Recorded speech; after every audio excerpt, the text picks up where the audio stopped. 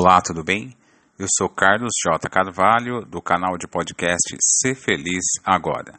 O tema de hoje é sucesso. Tema inspirado numa frase da ex-primeira-dama americana Michelle Obama. Ela disse assim: sucesso não tem a ver com o dinheiro que você ganha. Tem a ver com a diferença que você faz na vida das pessoas. E para refletir sobre essa frase, eu me lembrei de uma velha parábola que fala do velho pote rachado. E ela diz assim: um carregador de água, na Índia, levava 2 potes grandes, ambos pendurados em cada ponta de uma vara, a qual ele carregava, atravessada em seu pescoço.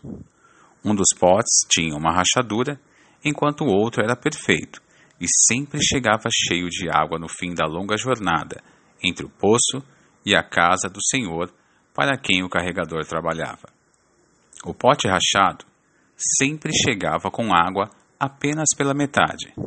Foi assim por 2 anos, diariamente, o carregador entregando 1,5 pote de água na casa do seu Senhor. Claro, o pote perfeito estava orgulhoso de suas realizações. Porém, o pote rachado estava envergonhado de sua imperfeição. Sentia-se miserável por ser capaz de realizar apenas a metade do que lhe havia designado para fazer.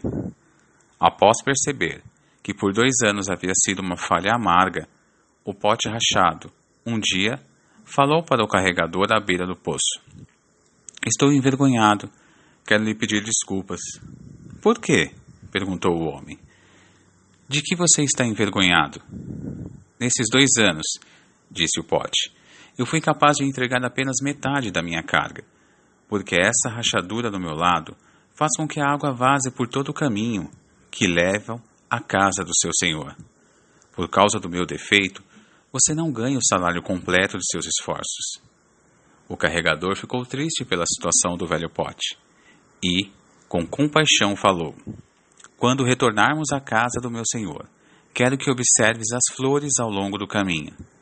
De fato, à medida que eles subiam a montanha, o velho pote rachado notou muitas e belas flores selvagens ao lado do caminho, e isso lhe deu ânimo. Mas, no fim da estrada, o velho pote ainda se sentia mal, porque, mais uma vez, tinha vazado a metade da água. E, de novo, pediu desculpas ao carregador por sua falha.